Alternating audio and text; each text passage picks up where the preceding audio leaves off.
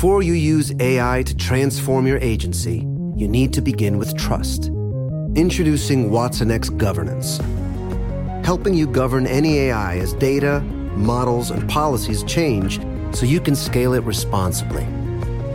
Let's create AI that begins with trust with Watson X Governance. Learn more at ibm.com/federal. IBM. Let's create. Step into the world of power, loyalty, and luck. I'm gonna make him an offer he can't refuse. With family, cannolis, and spins mean everything. Now, you wanna get mixed up in the family business. Introducing The Godfather at ChumbaCasino.com. Test your luck in the shadowy world of The Godfather slot. Someday, I will call upon you to do a service for me. Play The Godfather, now at ChumbaCasino.com. Welcome to the family. VGW Group. No purchase necessary. Void where prohibited by law. See terms and conditions. 18+.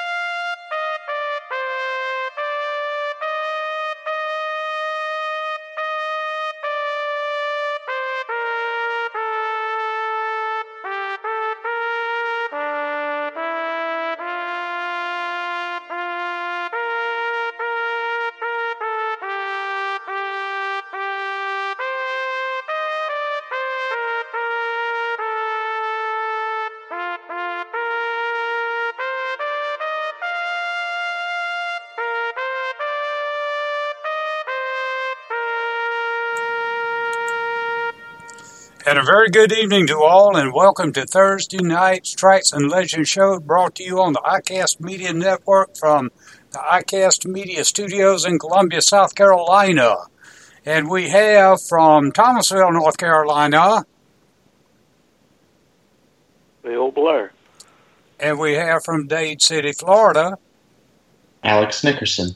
And we have from Dawsonville, Georgia, Cody Dinsmore. So we got the whole gang together tonight. We're going to have our Daytona Speedweeks special, but before we get started with that, let's take a special second to recognize all the tragedy that happened in Parkland, Florida, and certainly the prayers and thoughts of iCast Media Network and all its members go out to the families, the law enforcement officers, school administrators, and everybody involved in that horrific tragedy. It's just unbelievable that things like that happen in our country, but it does, and we've just got to continue to pray that things will get better and that people will see fit to do what's necessary to see it doesn't happen again. Okay, we want to start out tonight, Bill, with you, because today is the 65th anniversary of your father's 1953 win on the beach at Daytona. So you were there. How about tell us what happened that day? They had a race. It was, I can remember it, Tim. I won't say everything in detail, but to start with, I know my daddy was really excited to go up to Lansing, Michigan, and they picked him up at the airport. A guy named Don Perkins, he was the head engineer for Oldsmobile.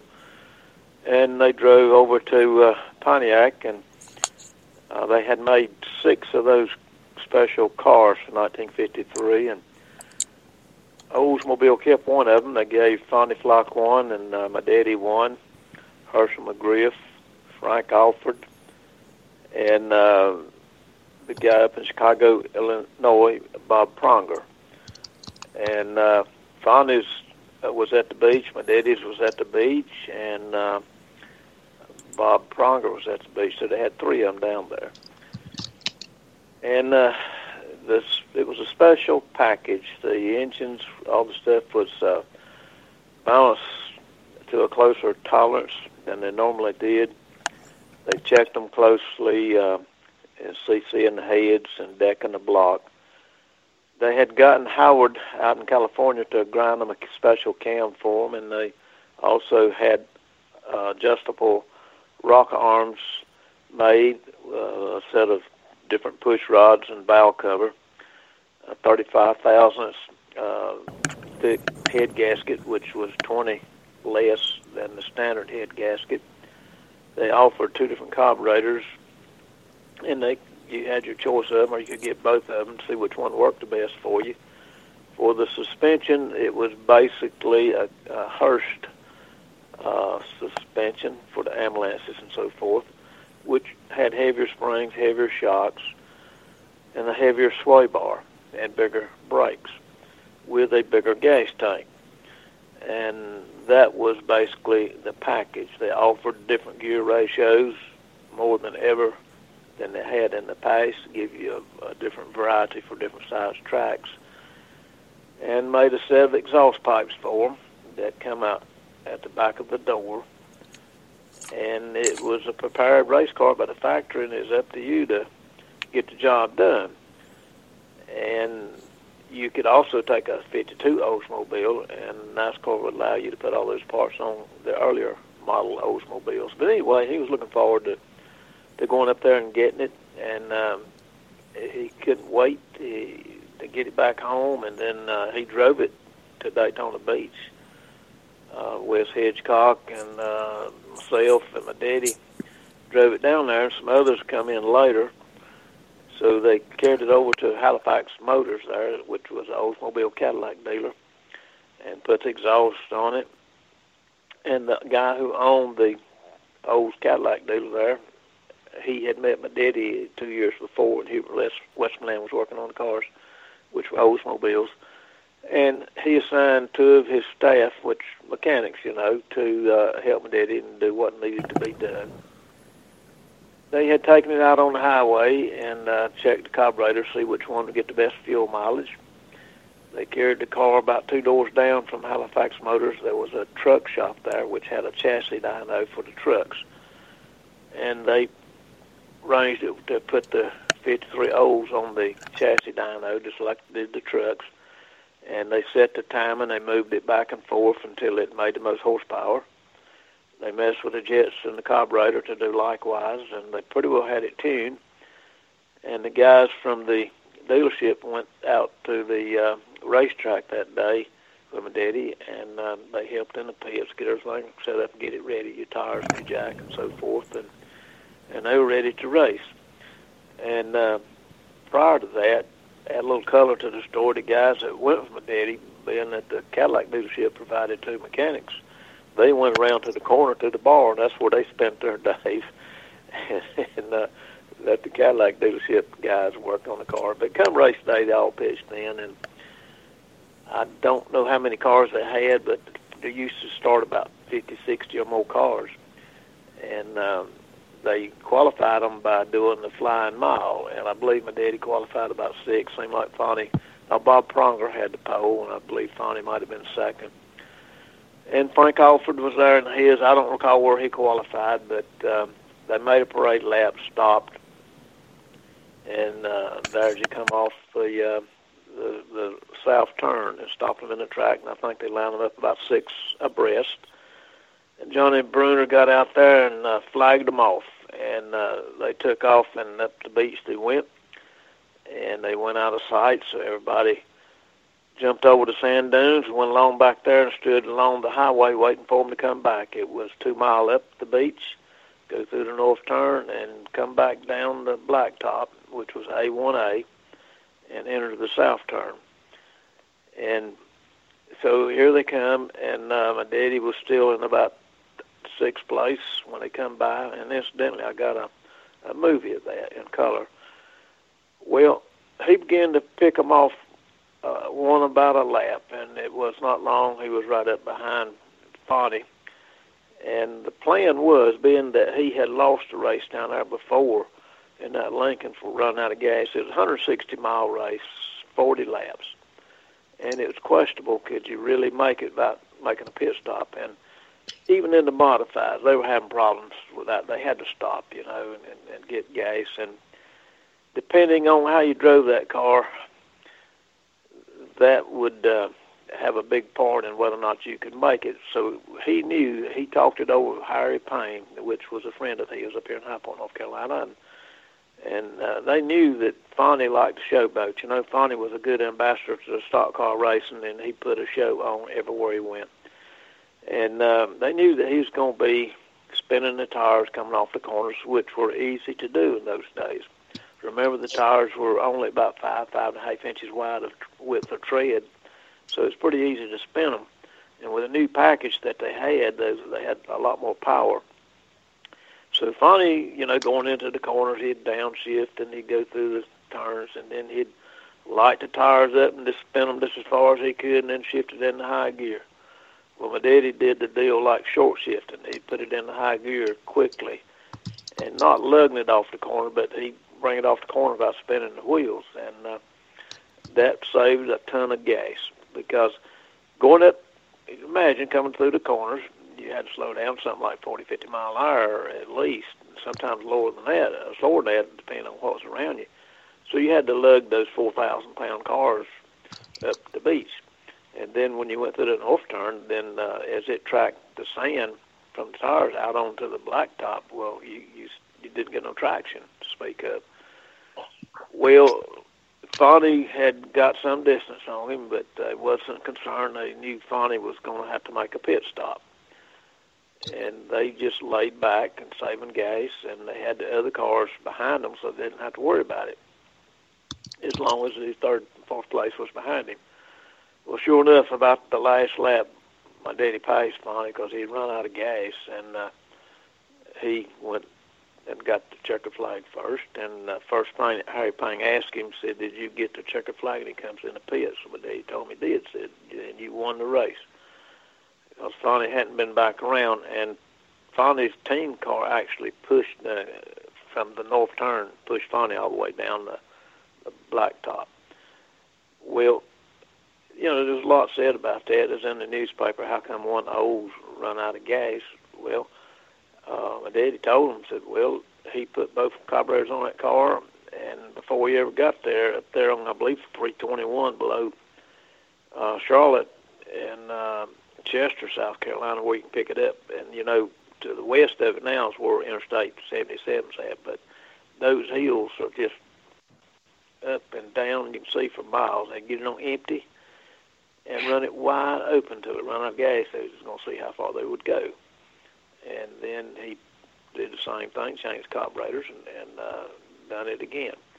And I guess that's a stretch of about 50, 60, 70 miles that you go through that forest down there. I guess it's a forest. There's a few little towns, but back in those days there wasn't nothing there.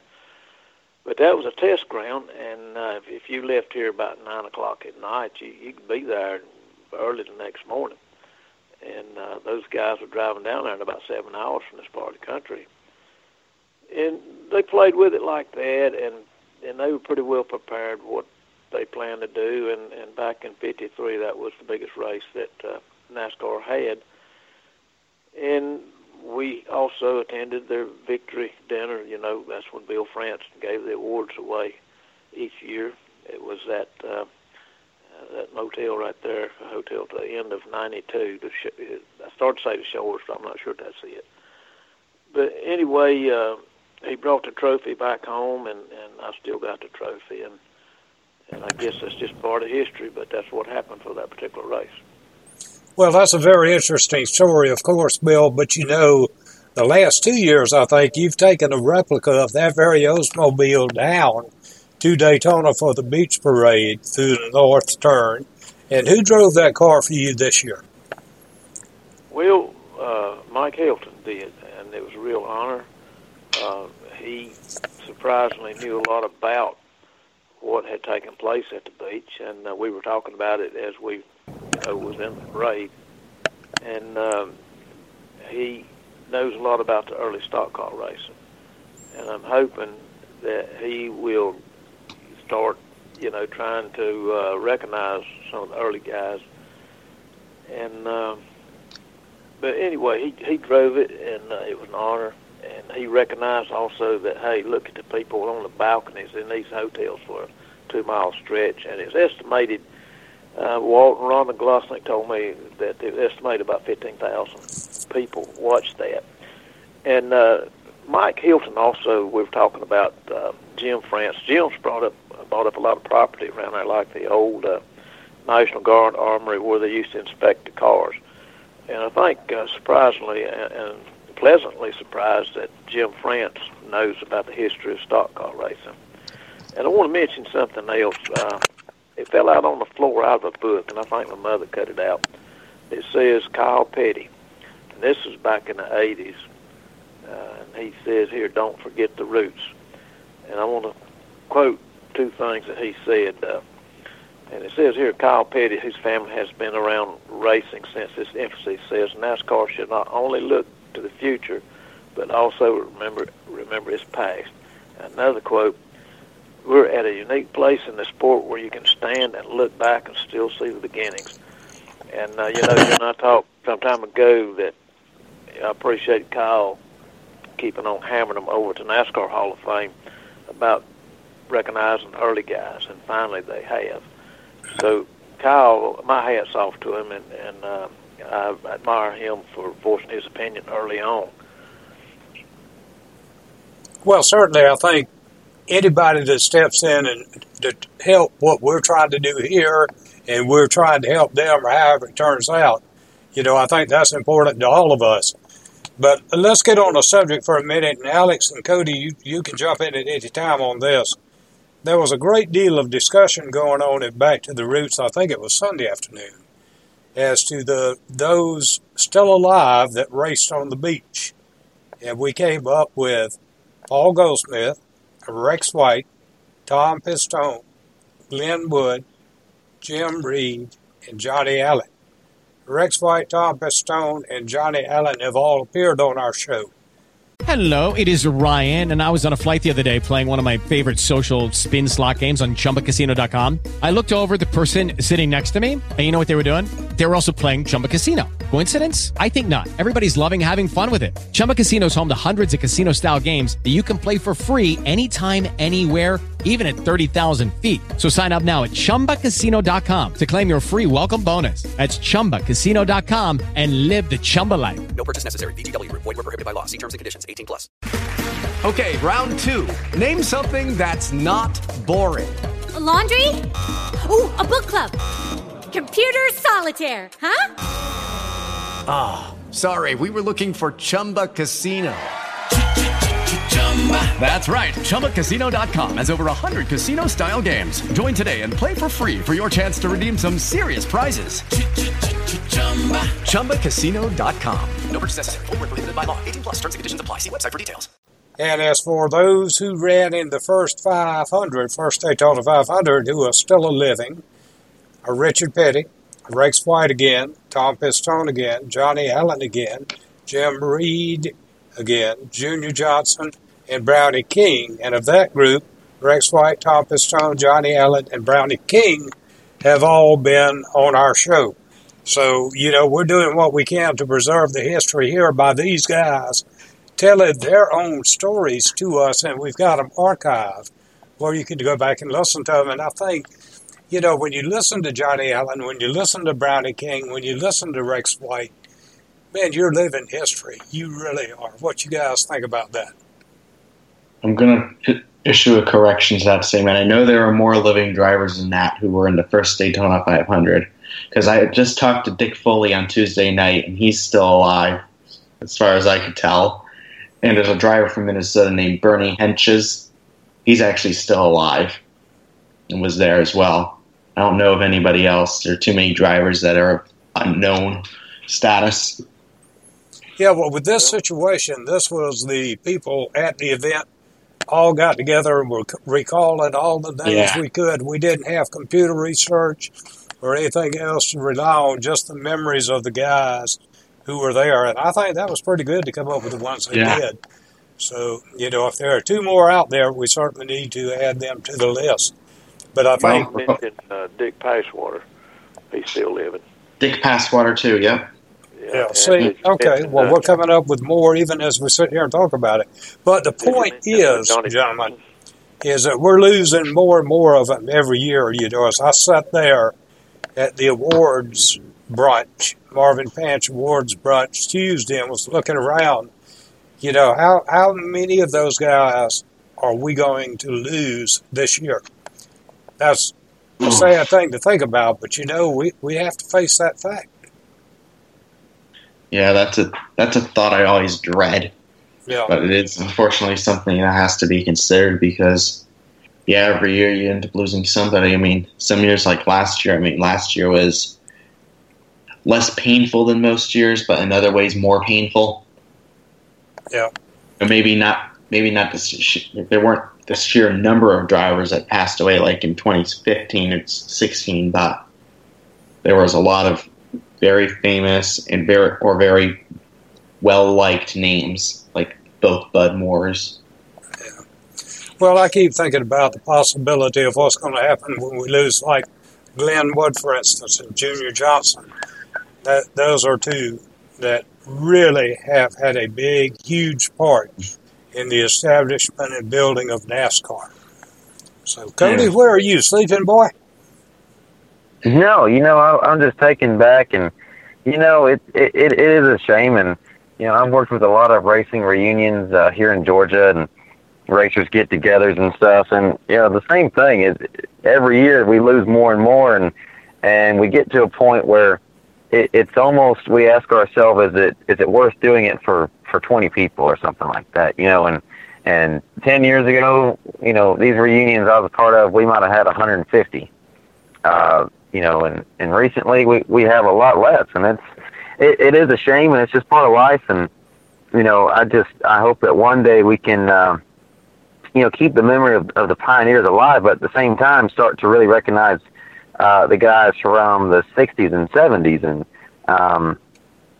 you know, these guys that looked up to the pioneers that never really got the recognition they deserve, and maybe now, you know, we can start doing that. And as much as I hate to say it, you know, these pioneers they're just dying out pretty quickly. But it's just a part of life, and you know, I hate it. But yeah, that's true. But you know, as we found out when we were in Daytona, so many of these guys, and Bill, I think you would agree, so many of these guys are in really good health to be the age they are. And then you've got some of them that are just really, you know, you wonder if they're going to make it through the trip home. Not saying that negatively, just saying they're not in the best of health. But they still come to these events in Daytona because it means that much to them. Well, it does. Dick Passwater's not doing very well, and he told me. And then you look at Frank Warren. It's hard on them. And I think Cody made a good point. What are you going to do when you don't have but 3 or 4 or whatever left? And I guess that some of them see that because Back to the Roots, it looks like they're updating theirs a little bit with bringing in Jeff Bodine and David Reagan and some others. And I guess that's something they got to do.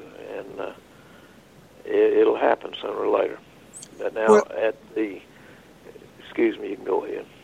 No, I was just going to say, I think the David Reagan situation is because of the auction that they do for the Shriners Hospital, where Jeff Bodine came from. I am still at a loss to explain that, but I guess he may have heard about it and wanted to be a part of it. I just don't know the answer to that, Bill. I think Zeta was my understanding, invited him, but that's okay. I mean, you know, he's got name recognition, and certainly that will help him bring in more people, because it, you know, in about 5 or 10 minutes, it was over as far as getting autographs, and they come in and got their autographs and left. So, you know, really the handwriting's on the wall. Just like Cody said, there's not many of them left, and I mean, you can bring others in there, Tim, that, you know, haul gas and waxed a car or used to own a car or married somebody in the family, but the real autograph guys that people come in and want autographs of is the drivers. And Rex wasn't there. Look how many people missed him. Oh, Lord, yeah. And it's just a fact, like Cody said. There's no getting around it. We got to face it, and it's going to happen. And I think the big thing of it is back in the mid '90s, late '90s, a lot of these racing reunions started to come about, and people started to recognize these older drivers. You think about the 50 greatest drivers in NASCAR list, unveiled in '98, and I would just, off the top of my head, I'm going to say from '95 to 2010, racing reunions was such a big thing because these older pioneers of the sport, they never got recognition after they retired. So say if they retired in the 50s or the 60s, they kind of sat quiet for the next 20, 30 years. In the 90s, when a lot of this history, a lot of Greg Fielding started to produce a lot of his books and, different things like that, some TV pre-race recognition of older guys and stuff. And a lot of people started to learn about this stuff. But, like I said before, these people are slowly going away, and we've got to educate the younger people, even the middle-aged people, that there still is history about. And I think I watched an interview with Martin Truex yesterday, and he said it was such a great honor to be the guy that introduced Red Byron to the NASCAR Hall of Fame. They brought in the most recent champion for the first champion. And he said that was a huge honor, right up there with winning the championship. And I thought that was really cool. And you talk about David Reagan, he's a big advocate of the history.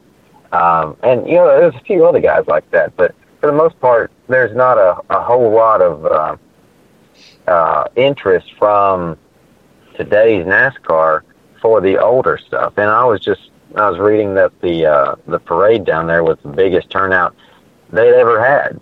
Like you said earlier, 15,000 people. So that's awesome. But like you said, Bill, with them the drivers, it's just a fact of life, and hopefully we can pivot the interest to the next generation. Well, Bill, you and I have been to many of these events together, and you've seen the emotional impact, I think, on some of these guys that we've had on the show that had no recognition previously.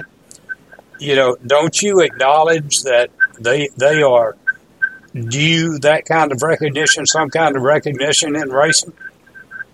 Well, certainly they are. Without them, where would we be? And I've listened to this stuff over the years. I've heard a lot of people criticize Bill France and the France family, but he come along at the right time. He was right man for that deal. And talking to Mike Helton, he told me that Bill France, Big Bill France, always loved those early drivers and talked about them numerous times with him.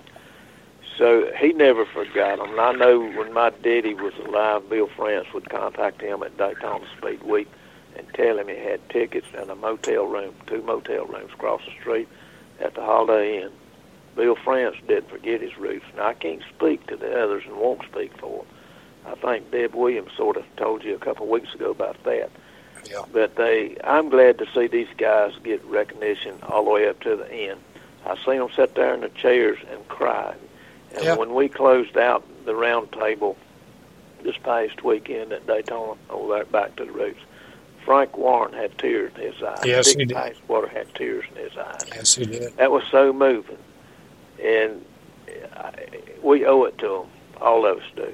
And then you have Cody and Alex come along. I think at a certain point, they'll be carrying the torch on to pick up on the modern guys or the guys of the 70s and 80s and then so on. In doing so, I hope that the interest in stock car racing will swing back and begin to, not be going downhill like it's been going the past few years with no spectators. And, the TV's on right now, no sound, and there's nobody down there at Daytona right now watching that race. There's nobody there.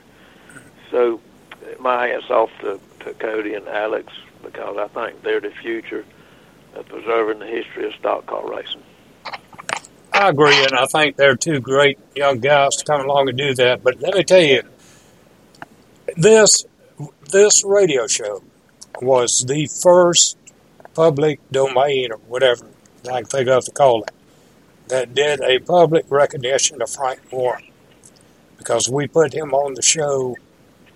One of the first shows we had, Frank Warren was on, and that came about because somebody I know in Georgia told me how Frank was in such a deep depression over the thought that everybody had forgotten him. And we put him on the show. This is back before you were co-hosting with it, Bill. But we had him on the show, and he got his 45 minutes to tell his stories. And to this day, every time I see him, every time I talk to him on the phone or whatever, he acknowledges that one radio show, that one time on the iCast Media Network changed his life. Now, he still has issues with people that don't remember him, but at least now he knows that there are people out there that know who he is. And as I understand it, he's going to be down at the Daytona 500 this weekend. So, what we do here is a very small part of what's dedicated to the history of the sport when you consider all the other groups out there trying to do it. But what we do here, I think, at iCast Media far exceeds that of any other network doing anything else, because we let those guys tell their stories. Everybody agree with that, or any argument? Well, no argument. I agree with it, and that's why I made the statements that I did this past weekend. Never would I show one of these guys disrespect. I mean, Yes. that's fighting words when you do that. And you saw it, Tim, and it's just not right. And I'm not going to get into that, but I will say this. I witnessed something, I guess it was Tuesday night, over at the Living Legends autograph and auction. That was the most well-tooled and run event I have seen in years. The way the people come in and got auctioned, and they had a variety from the old to the new, with the Allisons there, and Lightning Epton, that's Joe Epton's wife, Bobby Breck, just a great variety of race drivers, and some very few crew members, people like Waddell, myself was there, but and they had a lot of people seeking the autographs, and then they had the auction. But it was a beautiful place to have it, and my hat's off to the guy that put that on, Eddie Roach. Now, he knows what he's doing, no doubt, because that was really neat. And then yesterday, up on the Streamline Hotel, and I want to talk about that in just a minute, and then I'm going to shut up and y'all can have it. They had a lunching or meeting with the legends on top of the Streamline Hotel, where NASCAR was more or less born, the last meeting that really organized it. And the Allisons, Red Farmer, Jerry Cook, and Buzzy Ruderman, and just different ones. But they had a guy up there interviewing them, and you could get you a drink and whatever, and souvenirs. You buy your book, you can sit down and chat with these drivers. And that was the history of that, what happened there. And to be right there on the spot where it took place with these drivers, both old and new, that was a chilling deal. And my hat's off to Eddie Roach, the way he put that together. And apparently he's going to work with the Streamline Hotel to probably have some more events there next February. And I'd like to say something, if I could, about the Streamline Hotel. For years it was in dismay. And it was bought by a gentleman, and he spent about $7 million in restoration and buying property around it. And it is one of the prettiest hotels you've ever seen. It's got 4 stores and a balcony up on top with an ebony room. And I think it's the only hotel like that in Daytona. In fact, you can't do that anymore. It was built before the war. It had a bomb bunker. It was the first hotel. Hello, it is Ryan, and I was on a flight the other day playing one of my favorite social spin slot games on ChumbaCasino.com. I looked over at the person sitting next to me, and you know what they were doing? They were also playing Chumba Casino. Coincidence? I think not. Everybody's loving having fun with it. Chumba Casino is home to hundreds of casino-style games that you can play for free anytime, anywhere, even at 30,000 feet. So sign up now at ChumbaCasino.com to claim your free welcome bonus. That's ChumbaCasino.com and live the Chumba life. No purchase necessary. VGW. Void where prohibited by law. See terms and conditions. 18+. Florida to have a water sprinkler system. And what they have done and created there is history. It's beautiful. And if you want a nice place to stay in Daytona Beach, that's the place. They have people going around cleaning all the time, sweeping the floor, mopping that floor. There's not a dirty spot in that place. Nowhere can you find it. And pictures of early stock car racing. I was surprised, and Sheila told me, said, come here and look at their elevator. And it went in there, and there was a couple pictures of my daddy in there from way back in the 50s. And the Flock Boys, Bill France, Red Barn, on and on and on. And then if you go into the lobby, you got more racing pictures. And down the halls, the setting is beautiful. And they have, I just can't say enough, and when we drove up, 3 of the staff come out and greeted us in the parking lot.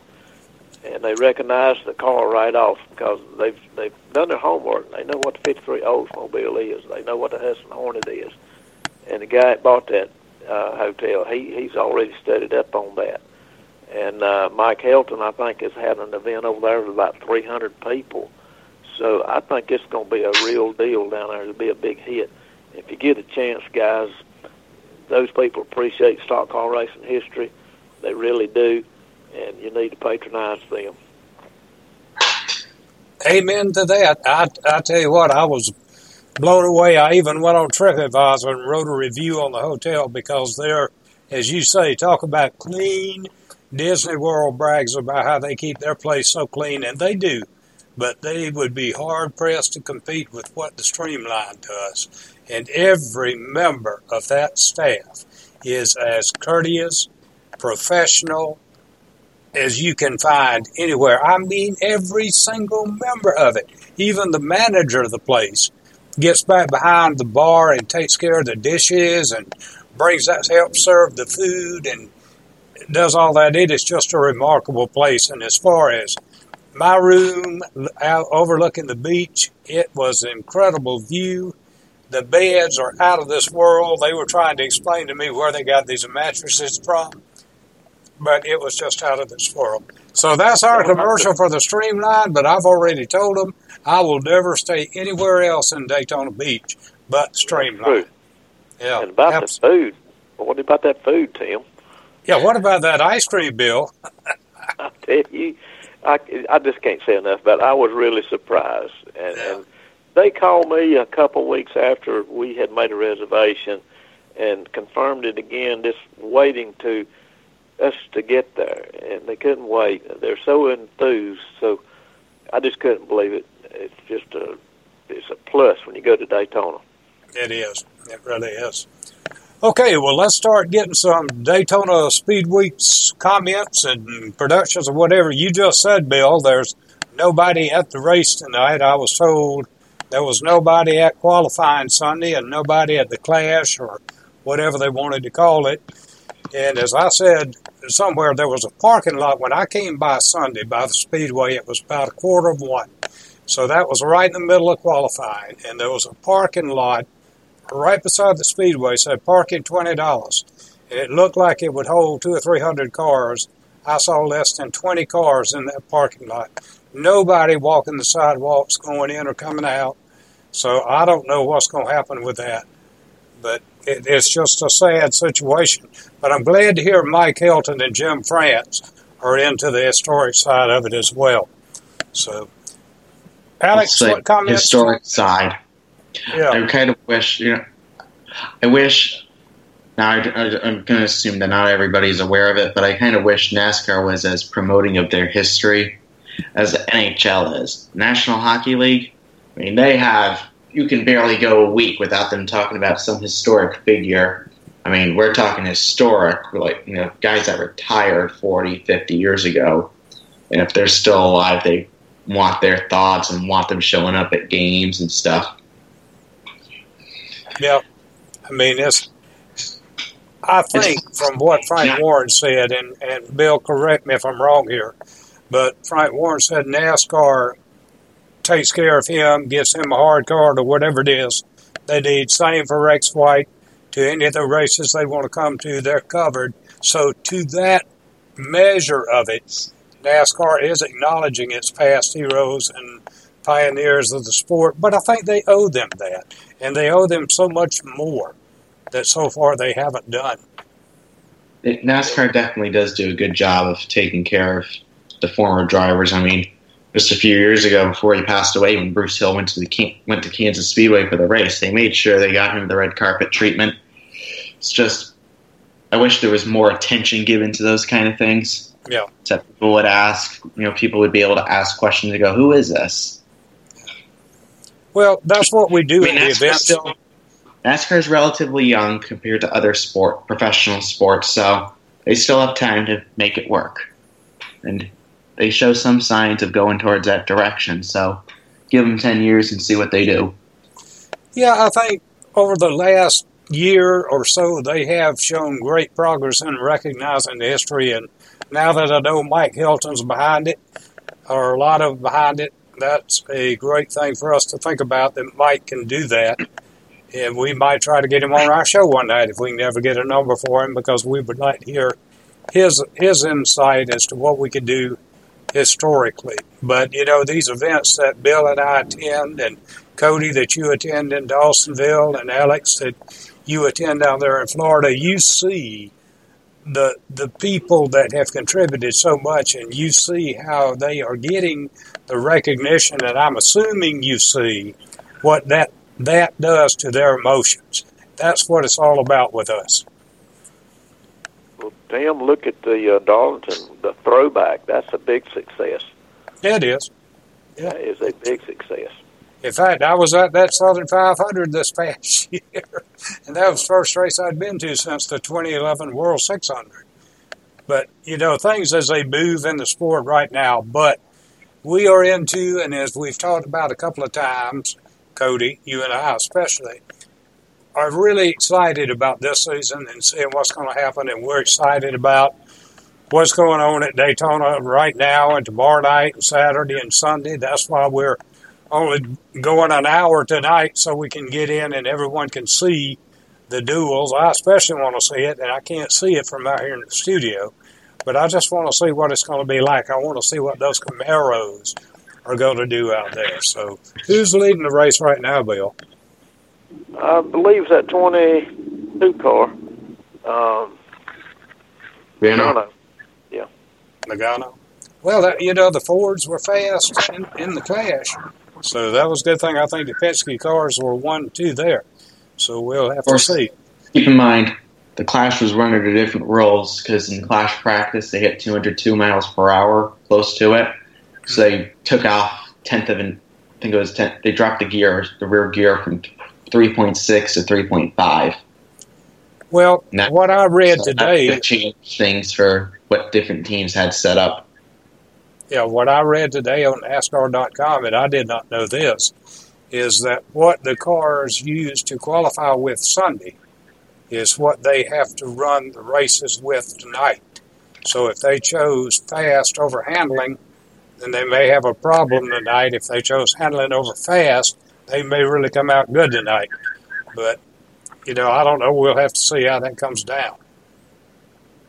I'll tell you one thing I haven't really quite understood is I was always a bigger fan of the duels when it was on the what am I trying to say, in the daytime, and I said this last week, and the Clash at night, and to me, if the 500 is a day race and you're using the same car in the duels, why try and have a night setup when you can't change it until, the 500 for a day setup? Whereas the Clash, you run totally different cars, so go ahead and make that your night race and make that different setup, and then keep your day setup for the Clash or the duels in the 500. All right, well, that makes a lot of sense, and I've heard an awful lot of people say taking them out of the daytime and putting it at night was really stupid. In fact, I had one guy on social media today say it's really screwed up his work schedule because he used to go to lunch at a sports bar and sit there and watch the races and get good and looped while he watched the duels, and he never went back to work on Thursday. So it really messed up his day, and for that we're sorry, but I don't know. I don't think NASCAR really cares about that. But I know it's done in an effort to be in prime time on Thursday night, but they stick it on Fox Sports 1, and I don't know how many people have that on their cable setup, but there's a lot of people that won't be able to watch it. But then now you've got somebody was telling me, and I think it was Dan, telling me you live stream all this stuff. Well, I don't know how to live stream, and I'm not intending to learn. I don't know about that. But moving it to night. You think they're really worried? Because I've heard from some promoters that they're not worried about how many people's in the stands anymore. They rely upon the TV money. Well, that is probably very true, Bill, but how long is the TV money going to continue if the TV networks and the sponsors aren't getting anything out of it? Well, I don't know, but you got to remember the sponsorship of the word using sponsor of NASCAR. They got a deal on that, didn't they?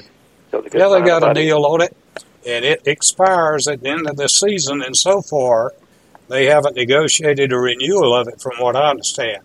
Of course, some of the things I found out that I can't really disclose entirely. In a conversation I had outside the streamline on Monday night, there are a lot of things going on in NASCAR that the public doesn't know about and probably is never going to know about. And what I was told, the things that I can't even repeat, it makes a lot of sense because I've actually seen them happening in front of my own eyes, but I didn't understand what it was about. But it's like the whole new rules package they got, where they got the tire changing guns, whatever you call those things. NASCAR is issuing those now. 5 men over the wall, apparently, from what they were doing in the shootout Sunday with the 5 men was not a big distraction. So, I really don't know. But, well, one thing that's pretty public, Tim, is that people now know that NASCAR's trying to sell the deal. It's been for sale. I was just going to bring that up. Now, that came out a few weeks ago, and NASCAR denied it. Now it has come out again, I think, yesterday or today, with some fairly strong substantiation to it. Yeah, well, I hope they don't in a way. I just wish things would settle down and it get back to being the way it used to be when racing was racing. But as long as they got rules that you got to have 2 engineers to decipher, I'm afraid it's still going to be in trouble. I think so too. I really think so. But one of the guys I met while I was in Daytona races the trucks, Norm Benning, and I had a long conversation with him about where NASCAR is going and where he thinks it's going, and he certainly does everything he can to support it, everything he can to present it in the best light possible everywhere he goes. But I think reading between the lines in that conversation, it was like he believes it or he wants to believe it, but I'm not sure that he would go to court and swear under oath that it has a good day coming. Well, Tim, these teams and a lot of people have got so much invested in it, they don't have no choice but to support it. I mean, they stand, some people, any team owner, Hendricks, Childers, they stand to lose a fortune if it goes down the tube. I mean, they got no choice. Well, that's true, and I think in the overall scheme of that, with the Penske and the Hendricks and Richard Childress and JGR, and all that comes into play, they will find some way to keep it from going down the tubes. Now, I don't know what way that was. Did you talk to Huppy Wheeler when we were over at Back to the Roots? No, I didn't. I talked to him for just a few minutes, and he was kind of, when I asked him something about the future of NASCAR and his involvement in that future, he just said, well, I think his answer was, I really don't know, but the twinkle in his eye seemed to say, I really don't know, but if I get a chance to get my hands in it. Now, he did not say anything about it, but it was just kind of me again, reading between the lines, but I'm not good at reading anyway. Yeah.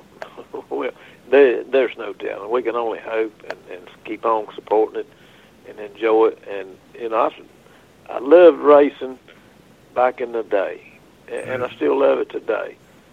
Or wouldn't be spending about 8 or 10 hours a day fooling with it, but it's in us. We gotta believe, and I'm hoping that everything will turn out fine for them one day. And how much longer do we have left, Tim, at my age? I'm just hoping I can check out that it's still going. Well, Bill, as good a shape as you're in and all that you do from your hard work all the time, you'll be around about 80 years from now. So I don't know. Might you be ought to know how it's going. Tim, don't we have a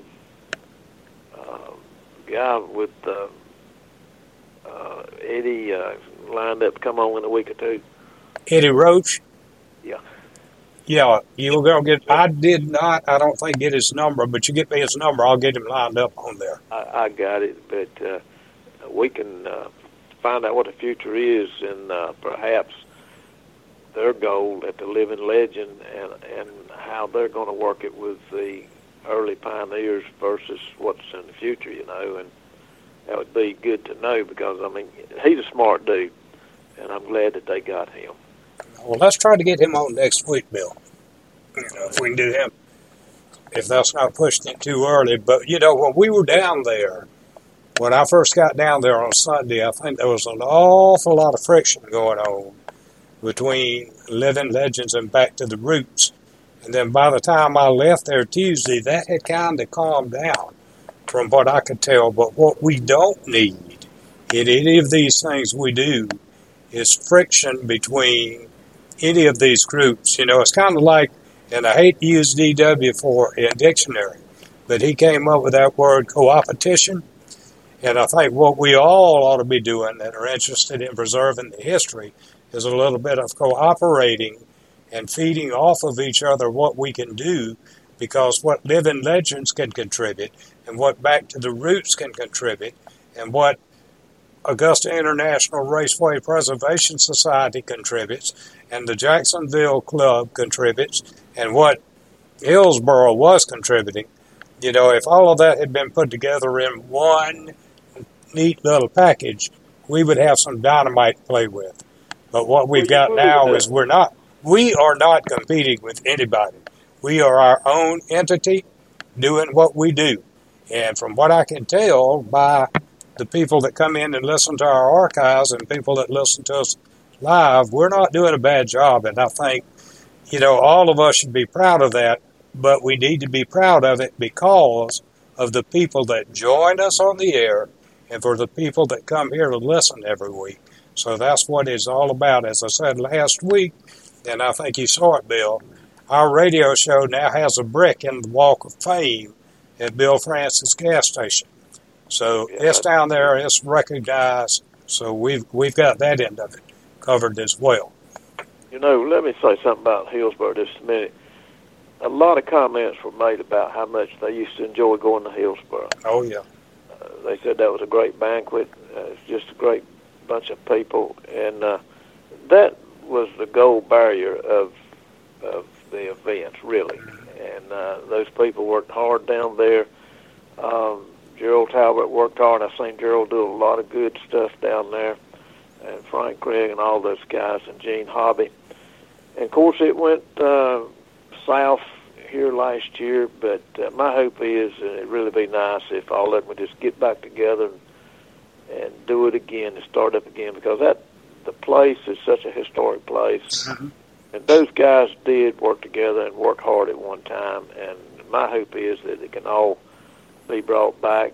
I just wish it would, and if there's any way I can help, I'd certainly try to, but let's just keep our fingers crossed. Maybe one day things will calm down and it'll get going again. Well, you know, I'm in on that too. All right, guys, in an effort to start winding this down before 8 o'clock, Anything else you want to say, Bill? No, I've said it about all. If I said any more, I'd probably get in trouble. You would never get in trouble with us.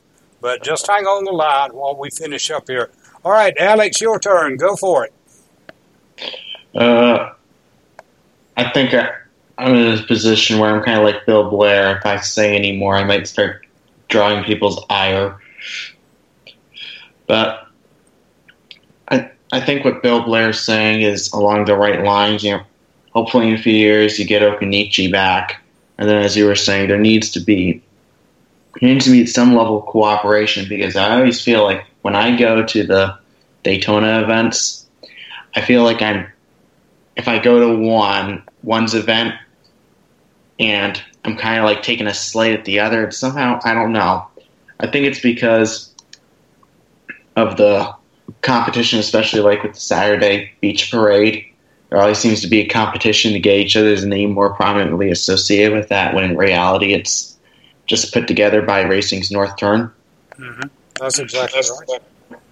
And they do have something. They have a lot of potential that could be used if they start cooperating. But the position they're both in right now is one where, if they merge and things don't go as well as expected, they're not strong enough to overcome it.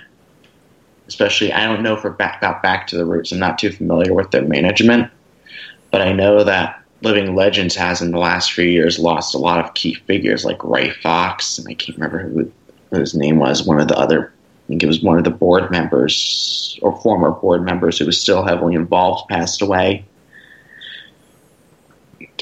You start losing leadership. And the thing I noticed, I haven't been to any Back to the Roots events because of scheduling, but when I go to the Living Legends events, every year I see the same faces 1 year older. I don't know, that's kind of how it seemed to be with Okanichi. It seemed like same figures came back, just 1 year older. And there's definitely some way. One thing I've noticed is that there doesn't seem to be a whole lot. All these groups seem to kind of cut off around, we'll say, the start of the Winston Cup era. They have short track drivers. They have NASCAR drivers. They sometimes have sprint car drivers from that era and before. But there's a lot of untapped potential that follows it. And I think it's because we've gotten so used with the mass media effect that came to NASCAR starting with the 70s when they got Winston and they got on television. They started getting more recognition, and people started to forget in terms of even at the more national level. People started, I think, to forget about the impact of the short track drivers as more focus got generated onto the speedways, whereas before, the short track racing would get just as much attention in the local paper as the national level racing. Well, you made a lot of valid points in that statement, Alex, but I think the merging that you mentioned is not what I was even thinking about, but I was thinking about just cooperation between all the groups, because it shouldn't be competing. It should be, as DW would say, co-opetition. And I think in a way, Back to the Roots and Living Legends has done that, or have done that, because they've scheduled their events where really they don't conflict with each other, So I think that's the first step in the process when they can do something like that. So, all right, Cody, you're up. All right, and I was going to add something from earlier when you got to talking about Mike Helton and how he appreciates the history. I can say when Raymond Parks passed away in 2010, we had his funeral right in downtown Atlanta, one of the oldest funeral homes in the city, or maybe even the state. But I was so proud to see Mike Helton there. It really shocked me. And he and another member from the NASCAR higher-ups, it was in attendance, and I was very proud of that. I was very proud that he was there to honor Raymond and to pay his respects, and that just meant a lot to me personally, and I'm sure a lot of others.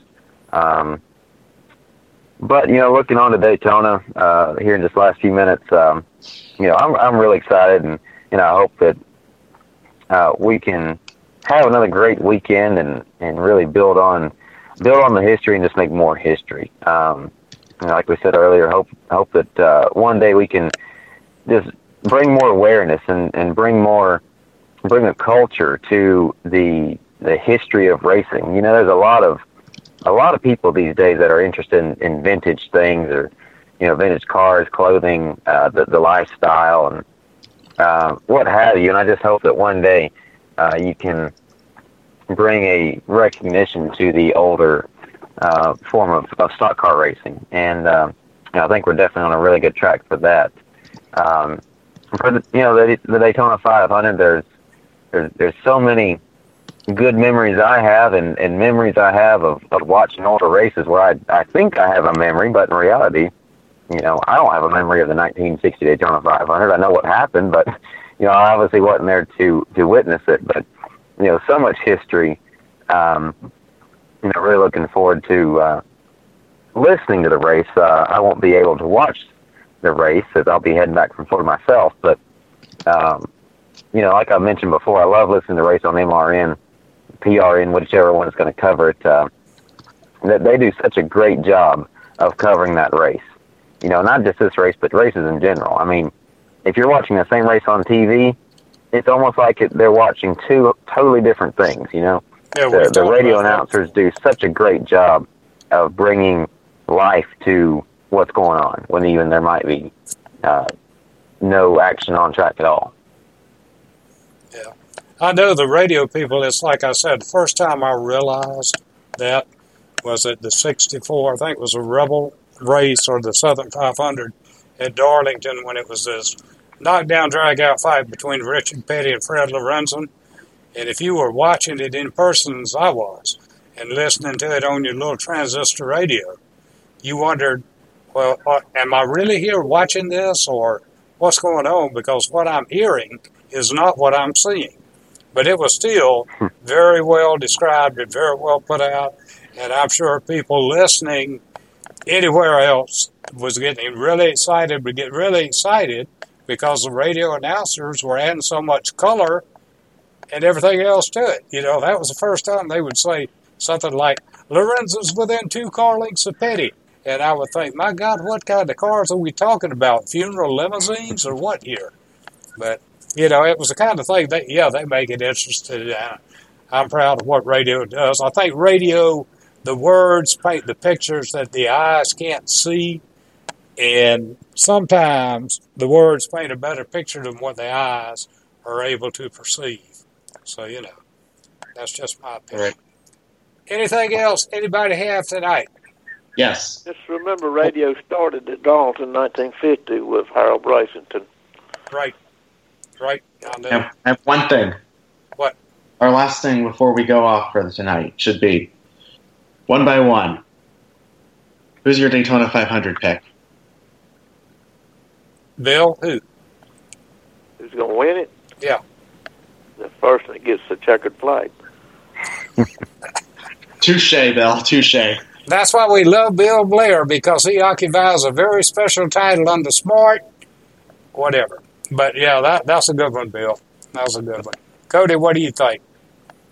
Well, it's really hard to pick because Daytona is such a crapshoot. I mean, you can come from 10th to 2nd in one lap, and you can go from 2nd to 10th in one lap.